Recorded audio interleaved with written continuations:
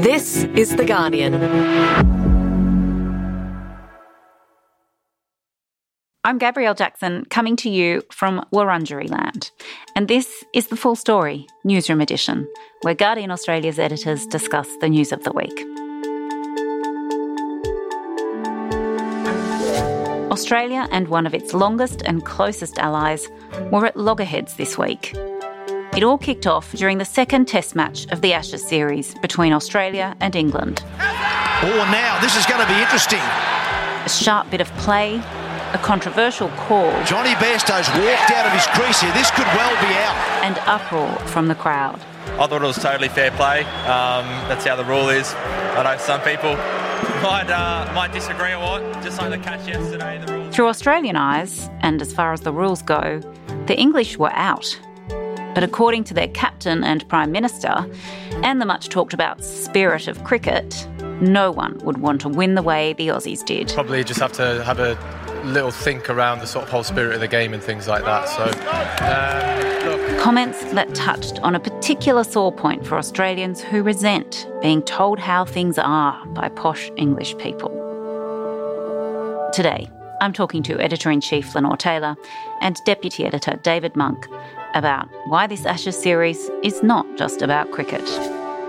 It's Friday, the 7th of July.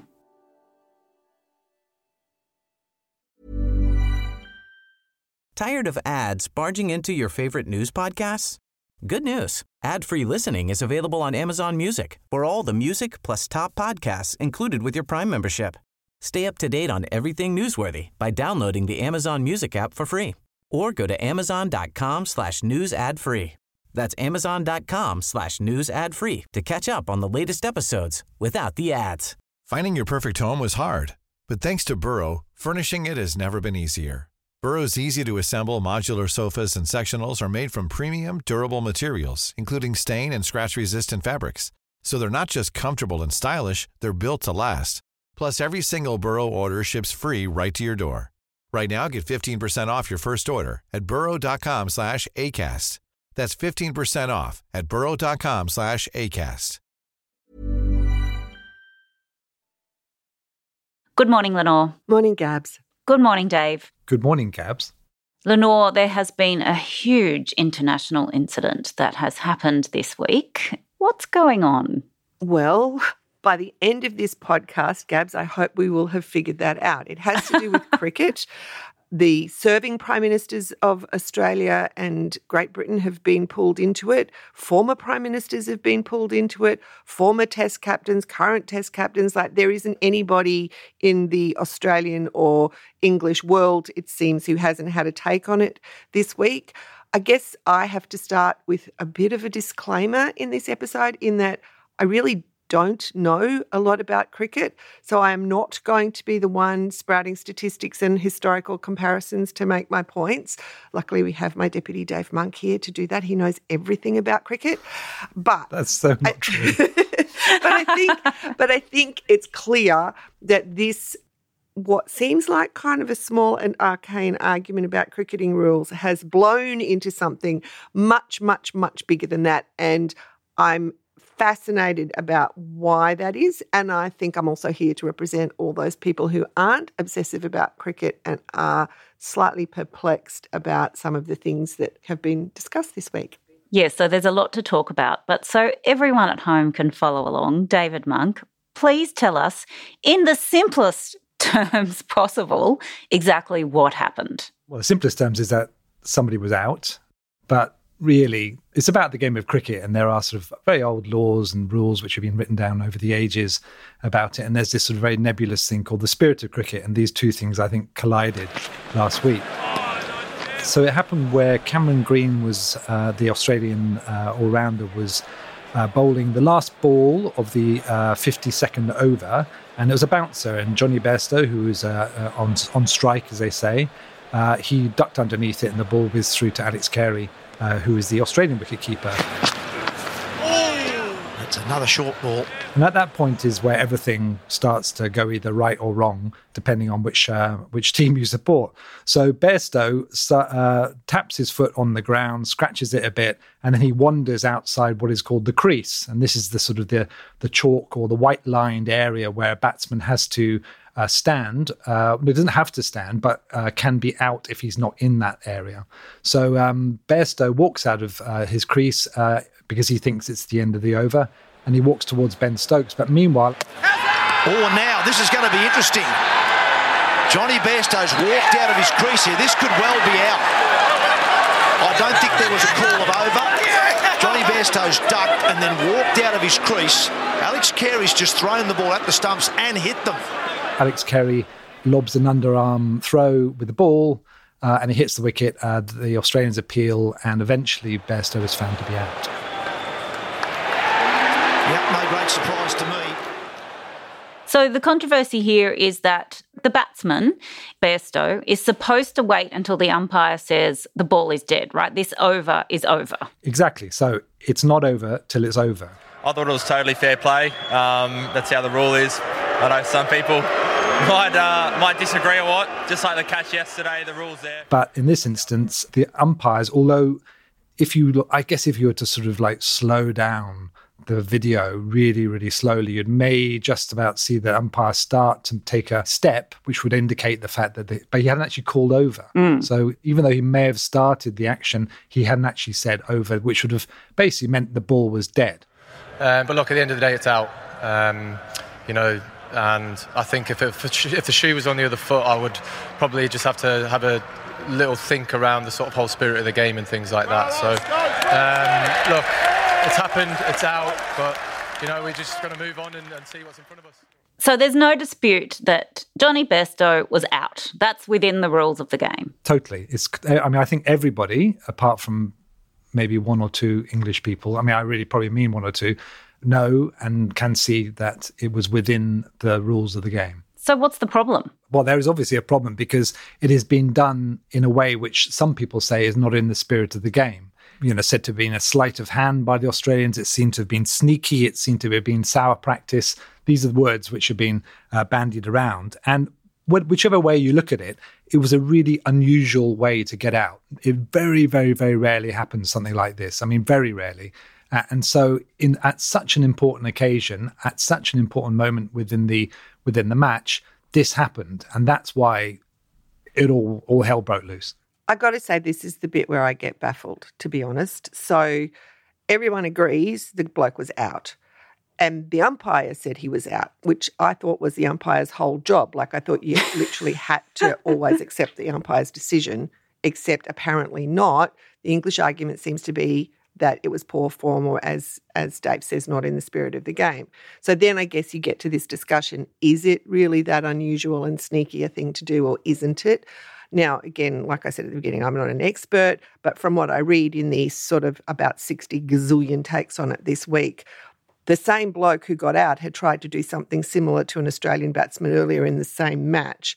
And the English coach who used to play for New Zealand did the exact same thing in 2006, and then straight afterwards said, I never thought it a wrong thing to do. The rules are there and you can't reward stupidity. Rightio. So then he, the English coach, thought about it over about a decade and gave a speech and said he'd grown up now and he wished he hadn't done that and it wasn't really in the spirit of the game. So, okay, looking at all of that, maybe it's not a usual thing to do, but it's not an unheard of thing to do.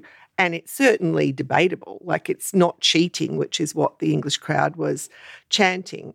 So I'm sort of left with these two questions. One, how can you have written rules and then these slightly amorphous unwritten rules, which sometimes but not always trump the actual written rules, and sometimes but not always are more important than the actual written rules, and also somehow transcend the whole reason that there are these blokes out there wearing white clothes chucking balls around a field, which is to win the game, because the unwritten rules are somehow more important than just winning. And then I guess the second question that really fascinates me, which I'm sure we'll get to later in the discussion, is why this arcane rule thing blew into this enormous international incident, which I think we could all suggest is not just because of the arcane rule, right? And I think that, as Lenore says, there are two things there. Why did it blow up? And it blew up, I think it really blew up because of what happened actually after the Australians left the pitch later on.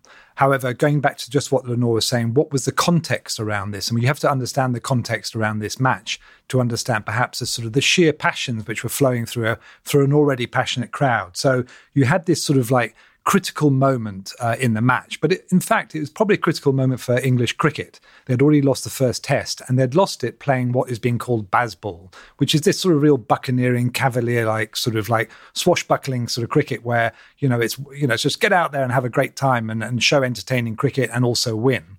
However, it then collided with the immovable force of an Australian team in Test 1. Test 2 comes along, it's Lords, the home of cricket, and they are found to be wanting.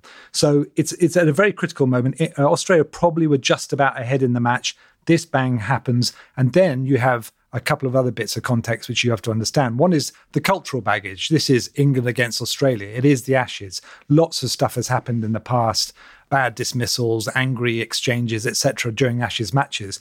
But also, and I think this is perhaps where it all sort of like flows, is the cultural baggage that this Australian team actually brings with it. And that follows Sandpaper Gate, which, if you remember, was where a member of the Australian team had some sandpaper down their underpants, whacked it out and, whacked the sandpaper out and then the idea was to rough up the ball, which would enable the bowler to have a bit of an advantage. This was found out. What happened next was history. David Warner and Steve Smith, who was then the captain, back in Australia in tears. They were banned from playing for the national team. So that's a lot of baggage, and that only happened only the last few years. That only happened a few years ago. So that all came along before. Australia had been this sort of nasty team which was going to win at all costs, hence Sandpaper Gate. They said they were going to change. The coach, I think at the time, Langer, said they wanted to be a different type of team. And so they were coming to England with that spirit in mind. But the haunting nature of Sandpaper Gate was still there with them. But Dave, the Australian cricket team has redeemed itself, hasn't they? They're a completely different team. I think First Dog on the Moon summed it up really well when he said in his cartoon this week, the Australian team are really hard to hate now under Pat Cummins. I think they are. They have, I guess, the two main characters, as I said, from that bad period of David Warner and Steve Smith are still there. They're still brilliant cricketers. They both apologise for what happened. They both realise it shouldn't happen and should never be done. And they have tried to redeem themselves. But still, I guess both of them, perhaps maybe more Warner, who is quite a fiery character and doesn't sort of take a step backwards when confronted by jeering English people, they still see the shadow of that there. And any crowd will leap upon anything which can give their team an advantage. And baying away at the Australians for Sandpaper Gate is probably one way of doing it. But it's not really analogous, is it? Because, I get Australians wouldn't want to be reminded of Sandpaper Gate, and that was an awful period in Australian cricketing history. But that was cheating, and this wasn't cheating. This clearly wasn't the same thing. I don't really get why that baggage is relevant to something where the umpire said he was out. Because if you believe in this spirit of the game and the way that people conduct it, then they don't take part in underhand or sneaky behaviour on the pitch. Now, it's an argument. But I guess the bit that I really don't get is this spirit of the game thing, which seems to mean that you don't play as hard as you can right up to where the rules say you can't do it anymore. You don't go in there really wanting to win. It's sort of, in some amorphous and ill-defined way, gentlemanly. And sometimes you don't, you put something undefined ahead of winning. I mean, since when did that ever happen in professional sport? If you've got Novak Djokovic and Roger Federer playing a tennis match and one of them pulls a muscle, the other one doesn't go, oh, the spirit of tennis says I have to serve a bit softer because poor old Roger pulled a muscle. They're out there to win. They'd serve even harder. Isn't that what professional sport is? You want to win inside the rules, and this was inside the rules. Yeah, and I guess you just brought up tennis. I think it's quite a good analogy there, because if you think about it, Nick Kyrgios, he sometimes tries to get a sneaky point by serving underarm. He's done it on many occasions, and people don't like it. They think that's not in the spirit of tennis, even though a lot of people do like it. But a lot of people like it. A lot of people, just not the traditional tennis people. Maybe that's the case, but really, what I guess it's. This is where other things collide. It's what you're expecting against what actually happens. It isn't, like, rules are rules. The umpire defines the rules. You play by the rules. I don't get how there can be another set of undefined rules as defined by British people, which get kind of brought in, periodically. I think that's a good segue to the next question, Lenore, because, Dave, you've both alluded to this actually. Something else happened, which really lit the fire. So, Dave, just explain quickly what that was. What happened in the long room when Australia walked off the field after this, and what is the long room? Well, so the long room is this sort of like wood-panelled interior of the main stand, the older stand, not the main stand, but the older stand at Lord's, as far as I know. Correct me if I'm wrong, please, listeners. And in a very unusual set of circumstances in Lord's, you have both teams proceed through the long room and actually through the members of the long room, members of the MCC, the Marylebone Cricket Club, dressed in their ties and their jackets. And they sort What of is with the jackets? Yeah, and what's with the ties? Striped blazer. And you have this sort of real coming together of both the supporters, very entitled supporters often of cricket, and the cricketers themselves. It doesn't really happen that much. Like at the SCG, you see the Australian team and the opposing teams, they come from their balcony area down some stairs, and they sort of come through the crowd, but they don't mingle in that sort of way. So it's very close up. So you have the exiting Australian team. They're coming off the field after a moment of play, after a tea or whatever it may be, and so what happens is that they go into the long room, and they're already being booed off and shouted and screamed at by other supporters around Lord's, but they come into the long room and to that stand where I guess traditionally it's just been sort of murmurs of discontent, but this was full-throated. Cheat. It was like accusations being thrown. There was like people pointing and sort of people jostling and people videoing it, which apparently is also not allowed. Usman Khawaja, who I read and is generally accepted to be the nicest man in cricket, stops and sort of like remonstrates, I think, with one of the people who is shouting at him. You see David Warner getting a bit involved as well. People are sort of trying to usher them away. Other video shows them going up the stairs and all this, like, there's a cacophony of noise and cheat. There are a few sort of well done Travis, well done David. Yeah, Starkey! But mostly it's like the members shouting, and that's really, really unusual. And this is the MCC, like they actually own the Lord's ground. They are the guardians of the laws of cricket. They're the upholders of the spirit of cricket, and they're booing and jostling and saying cheat in their extremely toffee accents. It was a pretty awful look. The former British PM John Major actually said the real breach in the spirit of cricket occurred in the long room at Lord's. It was a pretty ugly scene, wasn't it, Dave? Yeah, I think it absolutely was, and John Major was right about that. And the person who was wrong about that was Rishi Sunak, the British Prime Minister, who piped up and decided to jump into this particular war, having read, no doubt, the front pages of the Daily Mail and a few of the conservative voting tabloids. And then you go to the next phase of this, which is the political phase of a it's not really a culture war, but of a sort of like a war. And I think that scene was where people who aren't normally interested in cricket sort of bought into this whole story. The sort of, that kind of entitlement of, lots of privileged Englishmen, and they were mostly men. I think it took them 200 years to let women into the MCC. In fact, the women's cricket team, England women's cricket team, hasn't even played at Lord's yet. Yes. I think I really liked how Marina Hyde put it in her always excellent column, where she said, the footage from the staircase and the long room show a large crowd so entitled and gripped by some fundamentalist belief in their own superior decency that they behaved in this way even though they knew the TV cameras were on them. And I think that pushed all our sort of colonial buttons. It certainly pushed all my Republican buttons. Being dictated to by, boorish English people, I think that got a lot of people involved in the story who maybe hadn't been involved in it before then. And, it's sort of interesting because I guess colonialism is always a sort of subtext in cricket because it's a game that the British took to all of their colonies. You just need to look at where it's played. I mean, I think that's always sort of there a little bit under the surface. I was going to say, just to go back on, just because Marina Hyde should be mentioned at least twice, she also described the people shouting and screaming at Usman Khawaja as a bunch of baying gin hounds whose wives buy their pants, which I thought was the most extraordinarily and she description. said, okay, let's make it 3 times. She said, I have to remember, she said something like, the spirit of cricket is about 40% proof. Yeah, on this occasion, certainly, yeah. English cricket has not been without its own recent controversies, right, Lenore? No, was stories recently about a report that came out, I think it was just last week, a report called Holding Up a Mirror to Cricket, which said that English cricket suffered from widespread and deep-rooted racism, sexism, elitism and class-based discrimination at all levels of the game and urgently needed reform. It concluded that there was a sort of elitist, exclusionary culture at the heart of cricket, in part enforced through the dominance of private school networks within cricket's talent pathways, together with sexist, racist and other discriminatory practices and policies that lead to discriminatory outcomes across the game.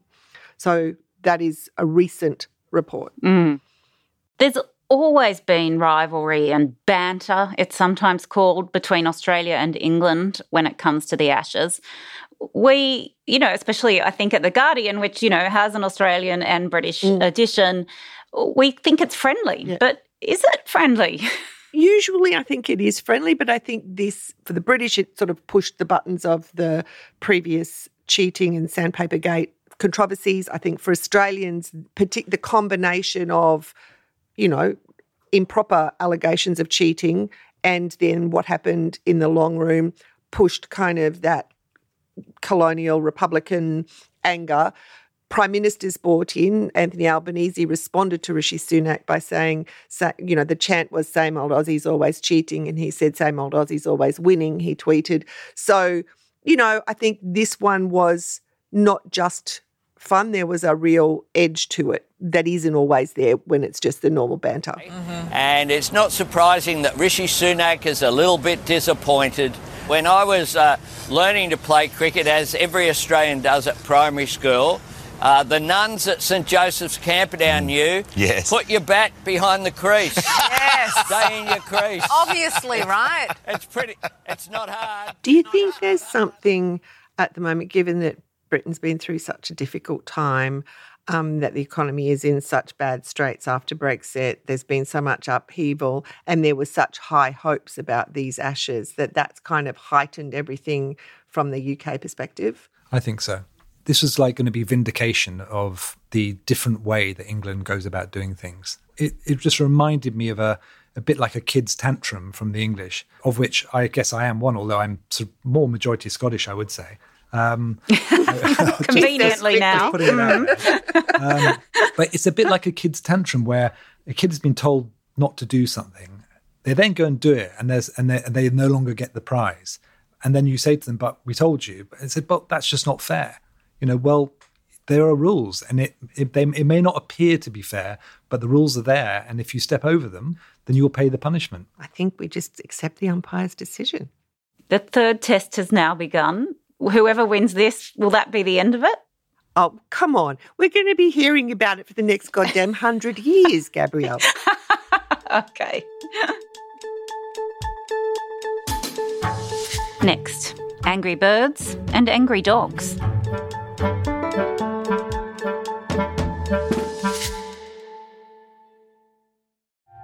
Hey, Laura Murphy-Oates here. At Guardian Australia, we want to make sure you're getting the news that matters in 2023. Our morning mail and afternoon update newsletters are short and capture the most important headlines of the day. If that sounds good, you can subscribe for free right now by visiting the Guardian homepage, searching Guardian Australia newsletters, or just downloading our app, and you'll get daily notifications.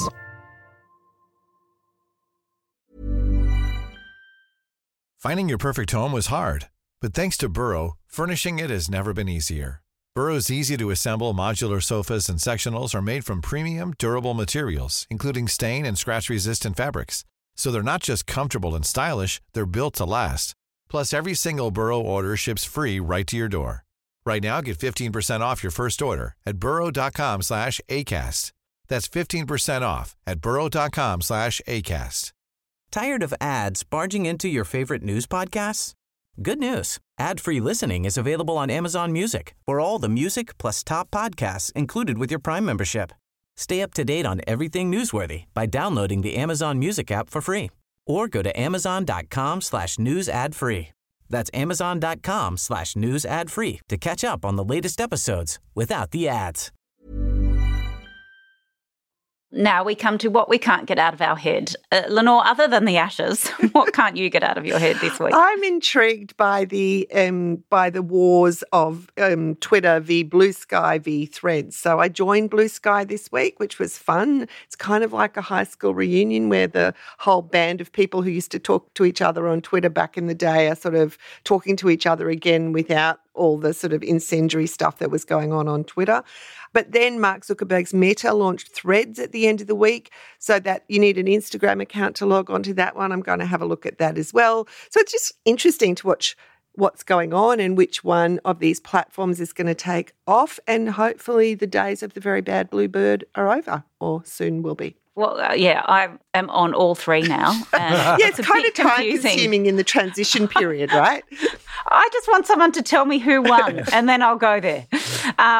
Dave, what can't you get out of your head? Unfortunately, I've gone down the rabbit hole of angry dogs on Twitter, Facebook, and Instagram. That's different from Angry Bird, right? Much different from Angry Bird, and this is just because every time I see it, it just like makes me laugh so much. Because I really love dogs, and I don't have one. I wish I did have one. But the sort of like the meme here is basically a dog which is expecting something, but then doesn't get what it's expecting. Oh, like the English cricket team. Exactly like the English cricket team. And is it fair? Anyway, the spirit of dogs. There's two beautiful ones. One is where there's this guy who's basically got this two basically burger containers, those styrofoam containers. And he opens his container and the dog is literally sitting there, a little Jack Russell Terrier sitting there. He opens his container and he's got a nice big fat burger in it. When I give my dog a smaller burger. Then he opens the dog's container and it's got this literal miniature burger. And the dog looks at it and then he starts growling.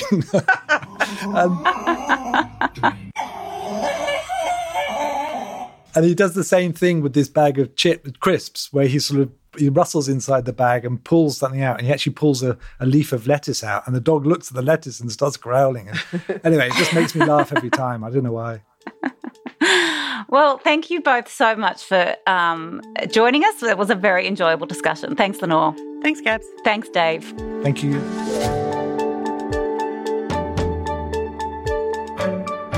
Thanks so much for listening. This episode was produced by Miles Herbert and Joe Koning, who also designed the theme tune.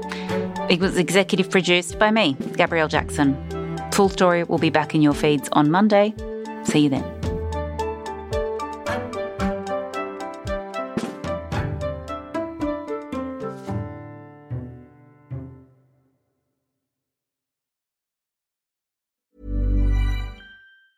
Tired of ads barging into your favorite news podcasts? Good news. Ad-free listening is available on Amazon Music for all the music plus top podcasts included with your Prime membership.